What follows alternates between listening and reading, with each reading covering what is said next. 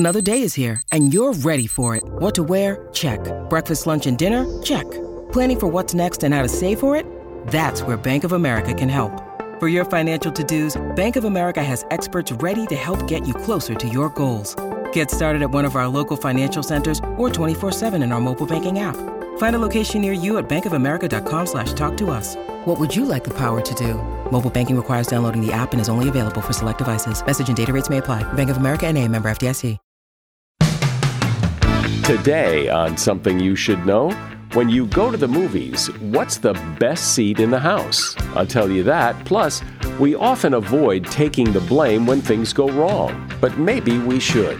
We try to avoid blame because we believe that we will be more credible and reliable and trustworthy if we didn't make these mistakes. But the truth is, not owning the mistakes is what makes us untrustworthy and unreliable and uncredible. Also, are you more likely to get struck by lightning if you're holding an umbrella? And where do our Halloween customs come from, like trick-or-treating? People think that trick-or-treat is very old. I hear this misconception a lot that it goes back to ancient Celtic practices, that the Druids dressed up. No, it really is less than 100 years old. It began as an American custom. All this today on Something You Should Know. eBay Motors is here for the ride.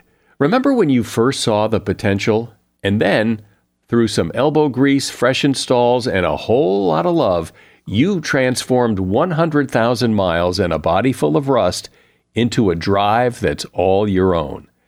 With over 122 million parts for your number one ride or die, you can make sure your ride stays running smoothly. Brake kits, LED headlights, exhaust kits, turbochargers, bumpers, whatever your baby needs, eBay Motors has it.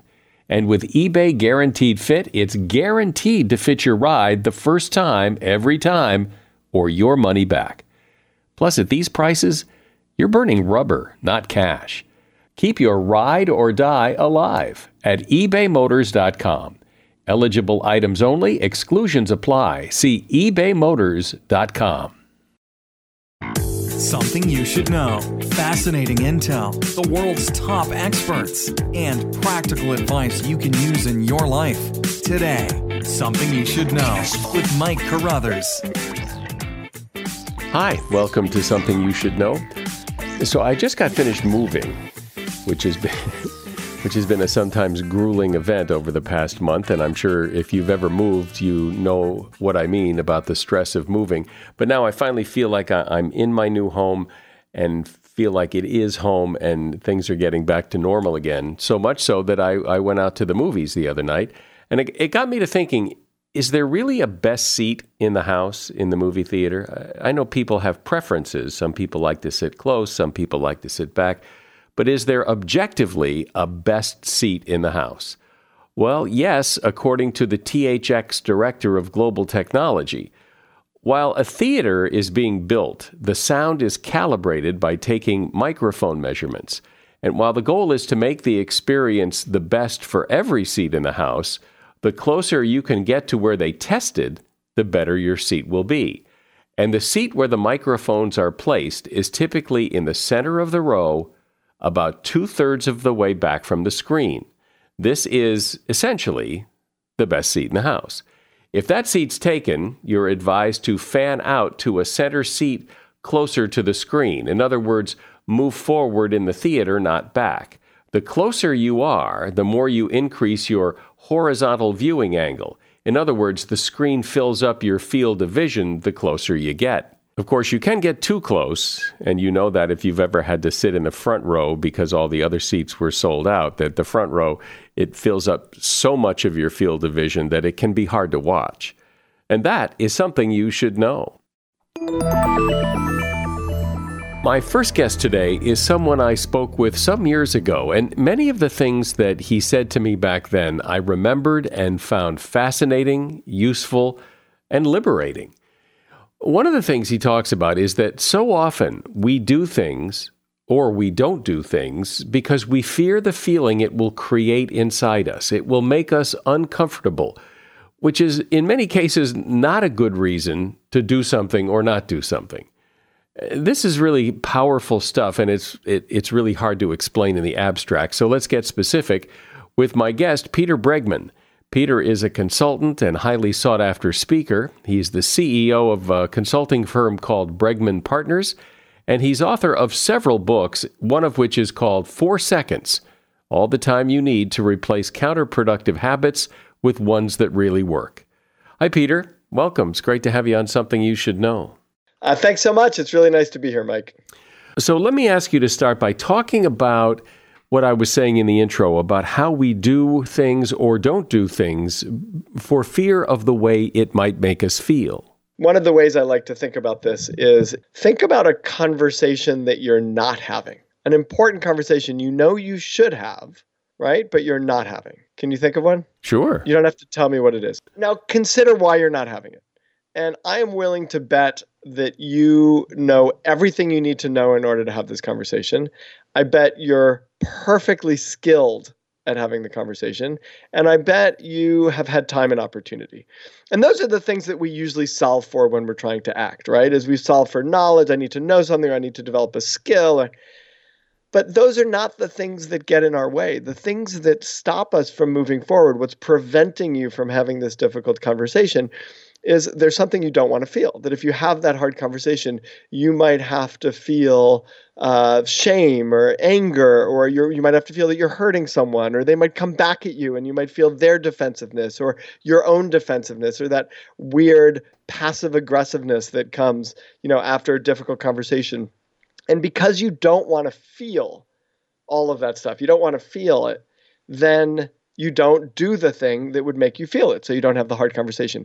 And if you are willing to feel everything, and this is what emotional courage is, the courage to feel, if you're willing to feel the anger and the hurt and the passive aggressiveness and the defensiveness, and if you're willing to feel everything, then you can do anything. Then nothing stops you from moving forward. So leading with emotional courage is about starting off with emotional courage. Like what's you're jumping off the first foot of I am willing to feel everything, and then nothing can stop you. Well, the reason people typically don't want to feel those things, yes, we don't want to feel those things, but we also don't necessarily want the outcome that comes from feeling those things, that, the relationship may end, you might get fired, it's not just the feeling, it's the outcome from the conversation. Well, and what I would say is our fear is not the outcome, but how we will feel if we have that outcome. And here's the problem. The problem is that we make ourselves very small because we are so afraid of any number of things that we might feel. And almost anybody who goes through all of the things you're afraid of will tell you it's worth it on the other side. But because we're afraid of those things, we get smaller and smaller and smaller, and we take fewer and fewer actions. So because I'm afraid of what it might feel like to fail, I don't take a risk. Because I'm afraid of what it might feel like to be rejected, then I don't reach out and try to connect with you. And as a result, I'm getting smaller and smaller. And so, yeah, I'm afraid of the consequence. The consequence of my reaching out and connecting with you is that you might reject me, and that would feel terrible. The consequence of my reaching out to you is you might actually accept me, and then I might have to show up, and I don't know how that would feel. Or you might connect with me and then abandon me, and I don't want to feel that. And so there's all these reasons to not reach out and connect, all of them having to do with things I don't want to feel. But ultimately what I long for is the feeling of connection. And I'm not going to get that unless I risk feeling rejection and abandonment. And it's why we often don't get the things that we most long for, because we long for things that are risky for us. Because on the other side of getting the feeling that we want is the risk of getting a ton of feelings we don't want. Does that make sense? Sure. One of the things I remember you talking about, and it's also the title of one of your books, is about 4 seconds. And I think this is some of the best advice people could ever get. So talk about 4 seconds and 4 seconds that really could change your life. Yeah, that we act habitually in our lives. We are often moving very fast, and we are responding or reacting out of our amygdala, the emotional center of our brain, as opposed to the neocortex, which is the sort of thinking part of our brain. And so we react. So you yell at me and I yell back. And we have often very counterproductive habitual responses. And they don't work. Like if you yell at me, yelling back is probably in at least 80% of the cases the wrong thing to do.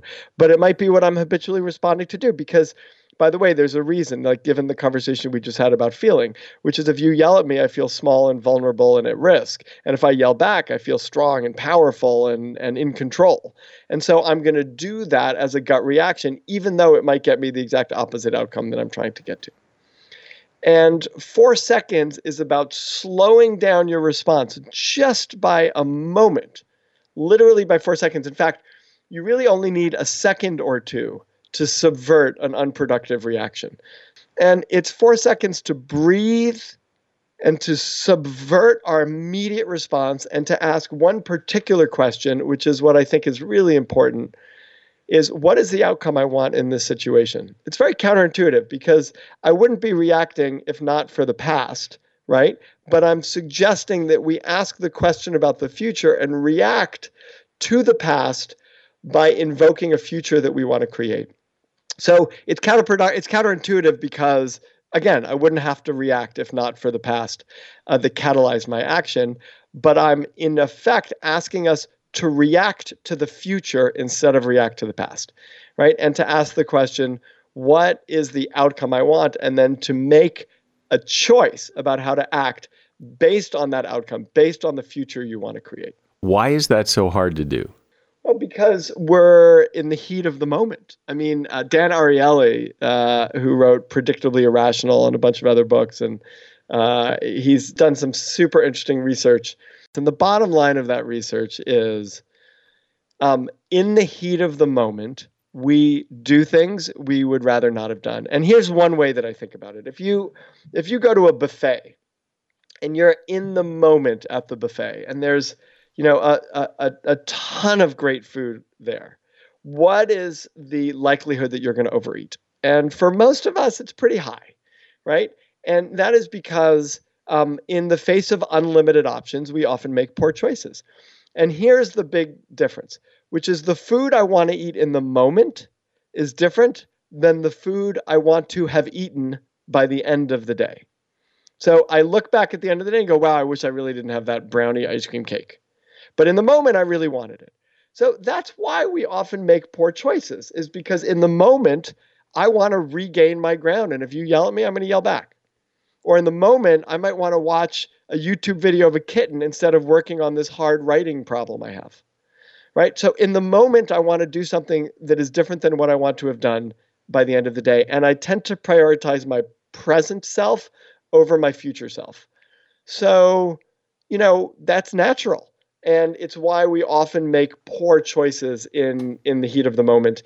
And we need to subvert those choices. We need to create just a little bit, just enough distance between ourselves and the moment in order to say, what is the choice that would really serve me in the long term? Yeah. Peter Bregman is my guest. He is a consultant, and he's author of the book 4 Seconds, All the Time You Need to Replace Counterproductive Habits with Ones That Really Work. If you have to hire someone, what's the best way? Referrals? Well, maybe that could work. But just because somebody knows somebody who knows you doesn't necessarily mean they're qualified. Or you could pull out that file of random resumes that came in during the last 6 months. Maybe there's somebody in there. Maybe. Now, if you're hiring, you need Indeed. Indeed is your matching and hiring platform with over 350 million global monthly visitors, according to Indeed data, and a matching engine that helps you find quality candidates fast. As a business owner, I've found that hiring the right people, well, there's just nothing more important. Don't leave it to chance or a referral or a random resume. Use Indeed. In the minute I've been talking to you, 23 hires were made on Indeed, according to Indeed data worldwide. Indeed's matching engine is constantly learning from your preferences. So the more you use Indeed, the better it gets. And listeners of this show will get a $75 sponsored job credit to get your jobs more visibility at Indeed.com/something. Just go to Indeed.com/something right now and support this show by saying you heard about Indeed on Something You Should Know. Indeed.com/something. Terms and conditions apply. Need to hire? Oh, you need Indeed. A shout out to Claritin for supporting this episode and providing us with samples. You see, for as long as I can remember, I have had to deal with seasonal allergies. Stuffy nose, watery eyes, the whole deal. And the worst for me is it messes up my sleep. I wake up because I can't breathe right. And during the day, well, if I'm working and I'm all stuffed up, then my voice sounds weird, and this is how I make my living. Luckily, for those of us who live with the symptoms of allergies, we can live Claritin Clear with Claritin D. I use it, and if you struggle with allergies, you should too. Designed for serious allergy sufferers, Claritin D has 2 powerful ingredients in just one pill that relieve your allergy symptoms and decongest your nose so you can breathe better. Now, I've been using Claritin D for years because, it takes care of the problem. Ready to live as if you don't have allergies? It's time to live Claritin Clear. Fast and powerful relief is just a quick trip away. Find Claritin D at the pharmacy counter.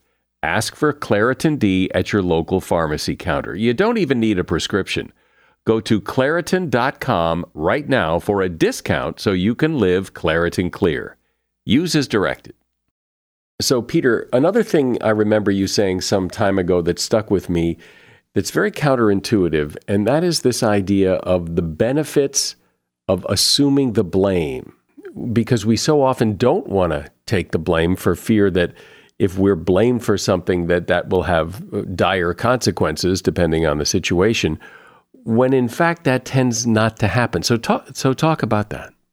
It's a very intuitive thing to avoid the blame. I walked into the kitchen and I saw my son, who was 10 at the time, and he had chocolate literally all over his face. Well, I don't know how he got it on his forehead, but it was all over. It was really all over his face. And I walk into the kitchen and he looks at me and I don't say anything. He just looks at me and he says, "I didn't eat any chocolate."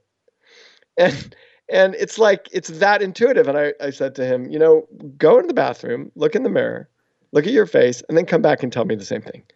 And he goes into the bathroom, comes back out, 30 seconds later, sparkling clean face. And he said, "I didn't eat any chocolate." And the truth is, I didn't blame him for eating chocolate, but he knew he had done something that he believed I would not want him to do. And the immediate response to that is to try to avoid blame. And here's the thing about avoiding blame. You are the only one who you think you're fooling, because everybody else knows. When I sit in a meeting and everybody's going around blaming everybody else for problems, that they think they're doing that because they think it will make them more trustworthy and reliable if they are not at fault. Right? Sure. So we try to avoid blame because we believe that we will be more credible and reliable and trustworthy if we didn't make these mistakes. But the truth is, not owning the mistakes is what makes us untrustworthy and unreliable and uncredible. And as soon as we say, "Hey, I did this, let me tell you what I'm going to do to fix it," that is the moment that we become trustworthy and credible and reliable. But we're afraid of that moment. And we're afraid of that moment from the time when we were 3 years old and we got in trouble for, our hand in the cookie jar. So it's actually a very human response and fear, and very ineffective. To the point you think where maybe even taking the blame for something that wasn't your fault is a good idea? I think you should. No, I don't think you should make stuff up. I think what you should do is own everything you can possibly own. So almost always, nothing's all your fault, and probably there are ways in which you contributed.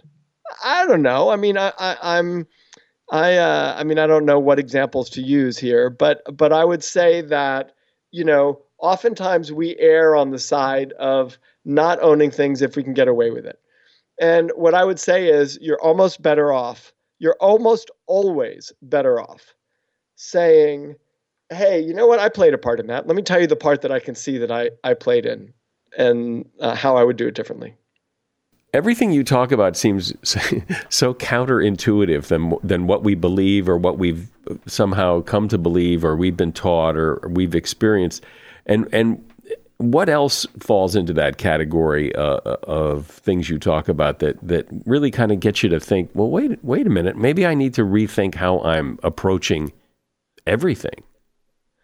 Yeah, it's sort of an interesting question because I don't think I think a lot of the stuff I talk about turns out to be counterintuitive, but I don't think of it in those terms so much. I think we tend to act in ways that we are habitually trained to act, that have worked for us in the past. A friend of mine, and I don't know if he's been on your show or not, but Marshall Goldsmith, who I like sure. a lot, yeah, who wrote "What Got You Here Won't Get You There." I love the title of that book because it's very, very true. There are so many things that have actually helped us to get to where we are. And I mean this like big picture and little picture. Like there's a way in which I continue to act as if I'm trying to survive the Holocaust, right? My mother was in the Holocaust. I have family that was in the Holocaust beyond her. And there's a way in which that's ingrained in me. And there's ways in which I continue to act in that way. So I'm not as generous as I could be, or I hold on to things a little bit tighter, and I don't trust as much as I'd like to trust, either myself or other people. And I could see that. And those things actually served us as a family, 70 years ago. But now it doesn't really serve me so much, but it's very hard to let it go. And that's everything from a certain scrappiness I might feel like I have to have in order to succeed to these bigger things hey, I'll give you another example. I see this all the time. People succeed in organizations when they're more junior as individual contributors. That's how we get really successful, because you ask me to do something and I deliver and I do it and I'm capable and I deliver it. And, I might not do it totally on my own because people talk a lot about teams, but ultimately I need to know what I'm responsible for and I need to be able to deliver on it. And that makes me successful as a junior person. It makes every one of us successful as a junior person. Suddenly we're in leadership roles, and it's like continuing to do everything ourselves, even to an excellent degree, to an excellent standard, will lead us to fail. So we have to shift how we're approaching the way we show up in the world, and we have to literally move away from what has made us incredibly successful in the past in order to meet the particular needs of the time right now. And that's challenging. It's counterintuitive. But, it's counterintuitive because the intuition is to do what's been successful for us in the past. What I try to do, to the extent that I tend to be counterintuitive in some of the suggestions that I make, is because I really try to look at saying not what has worked for me in the past, but I tend to be wary of what has worked for me in the past in order to look towards what might work for me in the future and what might work for my future me as opposed to my past me. And that's not a particularly intuitive way of acting, but it's one that works much more successfully. So you came up with a strategy and a book called 18 Minutes that deals with the problem of not getting the things done that you want to get done. And so talk about that strategy. 18 minutes is a process. And I wrote 18 minutes because I was having a hard time getting my most important work done. And I would have these days where I worked nonstop. And then at the end of the day, I would say I was busy all day, but I didn't get my most important work done.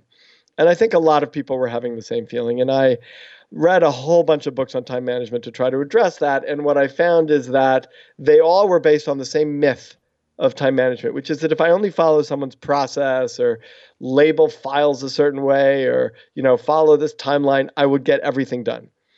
And the truth is, I'm not going to get everything done. That and that myth leads us to sort of overwhelm and counterproductivity.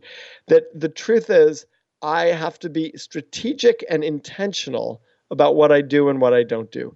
And the don't do part is really important, meaning I've got to make decisions. I've got to use my calendar as my working to-do list, not my to-do list that serves to intake, everything that has to be done. And I've got stuff on there that's been on there for 6 months. Like, that's not my working document. My working document is my calendar, because my calendar has limited time and space in it, and it forces me to make choices about where I'm going to spend my time. So the 18-minute process itself is actually, kind of riffing off of everything we've been talking about. The first 5 minutes of the day is to look at, I keep a certain kind of to-do list. It's called the 6-box to-do list. But to look at it and ask myself the question, what are the most important things to achieve today that are on this list? And I've got to then, in the first 5 minutes of my day, take things off of my to-do list and literally put them on my calendar. And if I've got no space on my calendar because everything's already filled up, I still have to ask that question, is this where I should be spending my time? Am I going to get my most important work done if I follow through on everything that's on my calendar? And it's about, transferring things on my calendar and then using my calendar as that working document. So that's 5 minutes in the morning. And then I set my watch to beep every hour for a minute. And in that minute, I pause and I breathe and I ask myself 2 questions. What do I most need to be doing right now? And who do I most want to be right now? Right? Or I might ask it in the other way. I might ask, am I doing what I most need to be doing right now? Am I being who I most want to be right now? And it's because it's so easy to get derailed throughout the day. So this is a way of pausing and asking ourselves the questions that can get us back on track from the tangents we may have allowed ourselves to go onto. I mean, talking about YouTube video of a kitten, you set out to do something in the beginning of the hour and your watch beeps, and that's what you're looking at the end of the hour. And you're like, wow, how did I get there? Don't even try to figure it out. Just get back on track.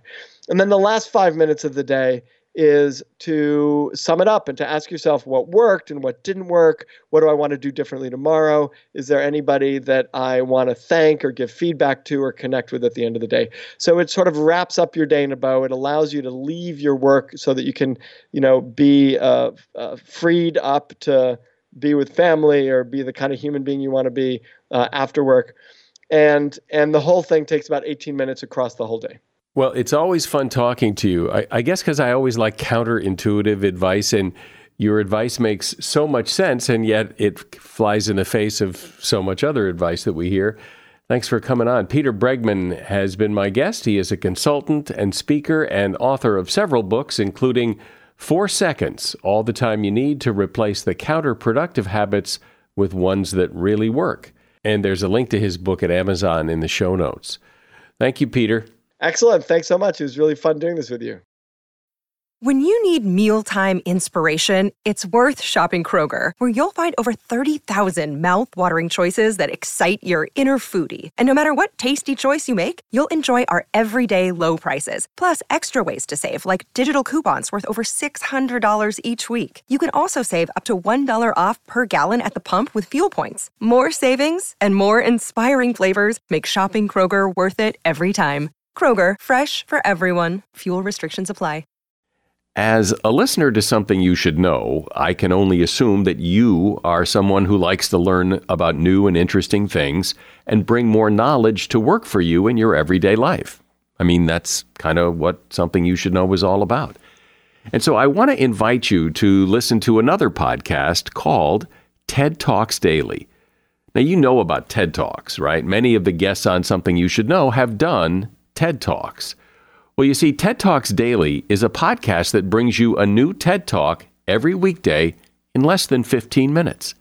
Join host Elise Hugh. She goes beyond the headlines so you can hear about the big ideas shaping our future. Learn about things like sustainable fashion, embracing your entrepreneurial spirit, the future of robotics, and so much more. Like I said, if you like this podcast, Something You Should Know, I'm pretty sure you're going to like TED Talks Daily. And you get TED Talks Daily wherever you get your podcasts. I always think of Halloween as the beginning of the holiday season in the sense that once Halloween is over, then the Thanksgiving and Christmas holiday season can begin. But Halloween itself is a real holiday. People dress up, they celebrate, they spend money, And in some places, Halloween is a really big deal. Where I live in California, there's a street about a mile away from where I live that the people go all out. I mean, the houses are decorated incredibly, and people come from all over the place to see this. And the street is packed. This one block of the street is packed wall-to-wall people every Halloween. So where did this all come from? What are the origins of Halloween, and how did it evolve into what it is now? Lisa Morton has been fascinated with Halloween for some time. She's written several books on the subject of Halloween and related topics, including the Halloween Encyclopedia. Hi, Lisa. Thanks for coming on. Hey, hi. It's great to be here. So where did Halloween begin? I've heard there are several things that influence what we now call Halloween. You wrote the encyclopedia on Halloween, so where did this all start? I think the real beginning of it is an ancient Celtic holiday called Samhain. And that was the Celts' New Year's celebration. So it was a day that they thought the veil between worlds was at its thinnest. And they thought all kinds of things could cross over that through that veil on that night. And they believed in evil fairies called the Sidhe, and they thought that the dead could cross over. And so that's kind of where the holiday, I think, gets its sort of more macabre side. And then when the Catholic Church came along and wanted to convert those Celts, so the holiday also has a little bit of the All Saints and All Souls Day, which the Catholic Church added later on because they hadn't been completely successful in converting the Celts with November 1st. And All Souls Day is a little bit spooky, too, because it was a day that people would pray for the souls of their loved ones trapped in purgatory. So the beginning of what we think of when we think of Halloween, when did that start? Probably around the 16th century. That, I think, is the earliest references that I have found to it in terms of it being Halloween and not Samhain. And the first few references that you can find to it are with parties, people celebrating. Bobbing for apples was a ritual that was in there right from the beginning. And then a little bit later on, you get a lot of the sort of telling ghost stories and fortune telling, that kind of thing. And when did the idea of trick or treat and the phrase trick or treat, and when did that all start? Oh, this is funny because people think that trick or treat is very old. I hear this misconception a lot that it goes back to ancient Celtic practices, that the Druids dressed up. No, it really is less than 100 years old. It began as an American custom. It came about in the late 1930s because up until that point in America, Halloween was being celebrated mainly by young boys who would go out and play pranks on that night. And the pranks had become so destructive by the 1930s that a lot of cities were considering banning Halloween. And fortunately, some of them were smart enough to realize that they would have more success by buying off those prank players. So they created this idea of parties and costuming and rewarding the kids with treats for not going out and committing those tricks. And the idea of going door to door and saying trick or treat and expecting candy, that came when? We get the phrase trick or treat about 1927, and it actually started in Canada. But we don't get it combined with the whole you dress up in a costume, you go from door to door until really the late 30s. And even then, it took a while to spread all the way across the country. It kind of got interrupted by World War II because of sugar rationing. And there just weren't a lot of treats to hand out. And then it really picks up and goes full throttle right after World War II. And that's when you get the companies coming in and saying, hey, Mom, you don't have to bake treats for these kids anymore. Here's prepackaged candy. And you don't have to make their costumes anymore. Here are pre-made costumes. So I would imagine that Halloween was a big boon to the candy industry. Oh, yeah. Gigantic. Before trick or treat, it was mainly in terms of candy corn, which was invented around the turn of the last century. And there were some custom-made candy containers, which are now major collectibles. But the candy element didn't really come in until trick or treat. And then the companies like Hershey's and These guys came in and just, realized that this was a fortune to be made. Although my favorite story about Halloween retailing is beer, not candy. Because back in the early 1980s, the Coors Beer Company was looking around and going, gosh, we wish we had our own Super Bowl Sunday. They were lagging behind some of the other companies in beer sales. And they hit on the idea of Halloween. And up until then, Halloween hadn't really been promoted as like a major holiday for partying and beer consumption. And their first campaign did not do well. And then somebody was smart enough to say, hey, let's hire Elvira, Mistress of the Dark. And I think they hired her in something like 1986, and their sales went insane. And now Halloween is one of the biggest days of the year for beer consumption. And the idea of dressing up in costumes and masks and things, when did that really take hold?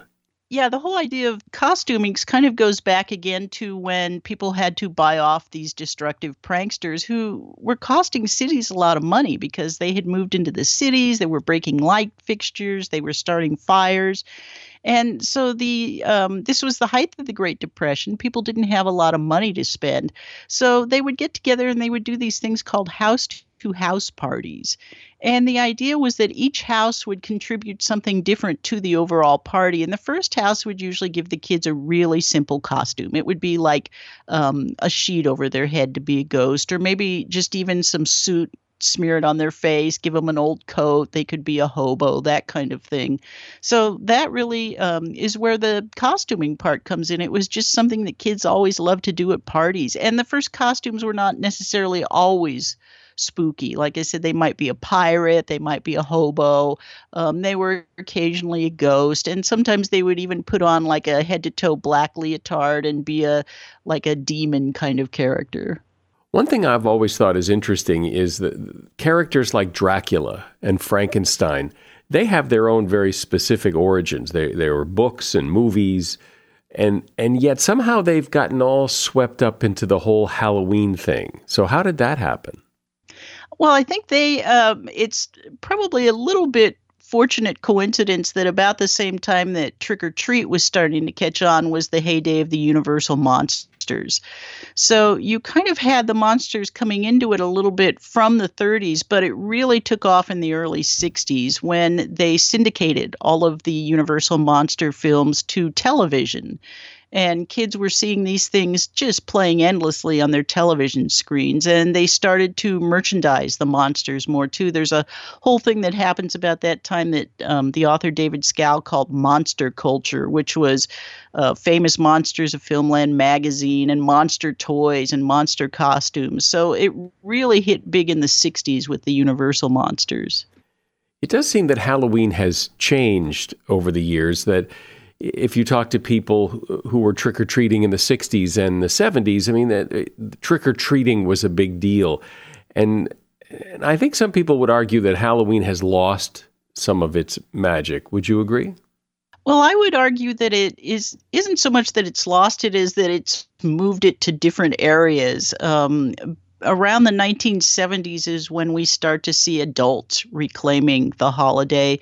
I think maybe a lot of the baby boomers who grew up loving trick-or-treat decided to get much more interested in things like haunted attractions and decorating their yards and so forth. And so now we have this gigantic haunted attractions industry, which is a multi-billion-dollar a year thing. And also we have people who are doing extravagant things with their yards. And trick-or-treat has moved into a little bit more of a localized thing, I think you'd say. Like, for example, here in my part of Southern California, we have a couple of neighborhoods that are just unbelievably packed on Halloween night. All of the kids, their parents drive them to these neighborhoods. And I mean, you can barely make your way down a street walking, and forget driving through some of these neighborhoods on Halloween night. So it seems like it's become the kind of thing where not everybody participates as they used to, which is too bad. But I think it still happens. It's just, like I said, it has shifted a little bit more to the adult part of the consumer business, and it's shifted a little bit more to these regionalized areas. In doing all the research you've done on Halloween, are there things that you find particularly interesting or that other people find particularly interesting when you tell them about the holiday that maybe we don't know? I always like to talk about some of the contemporary urban legends. The notion, for example, of poison candy or razor blades in the apples is really an urban legend. The truth is that there are almost no recorded incidents of anonymous psychos poisoning kids' candy.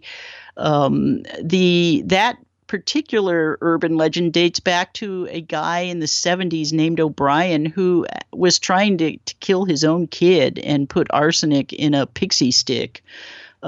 So while it's probably a good idea to make sure that your kids' candies and so forth are safe on Halloween night, the truth is that really is not a widespread problem. And yet you would think that's probably has something to do with why fewer and fewer kids go trick-or-treating because of this scare of razor blades and poison, which, as you point out, virtually doesn't even exist.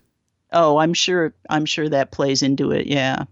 I always think of Halloween as a very American holiday or North American holiday. Is it, or is Halloween something that's celebrated around the world, at least in some form or another? Well, that's a really good question to close on because I have seen it evolve gigantically just in the 15 years or so that I've been really researching it. 15 years ago, it was almost exclusively American with a little bit in Canada and the UK. It is now spread all over the world. I mean, just that fast. It is celebrated in almost every country in the northern hemisphere. The southern hemisphere, of course, the seasons are reversed, so they don't have this sort of seasonal association of pumpkins and harvest and all that. But it is catching on there now as well, and it's been amazing to watch it spread to places like mainland China.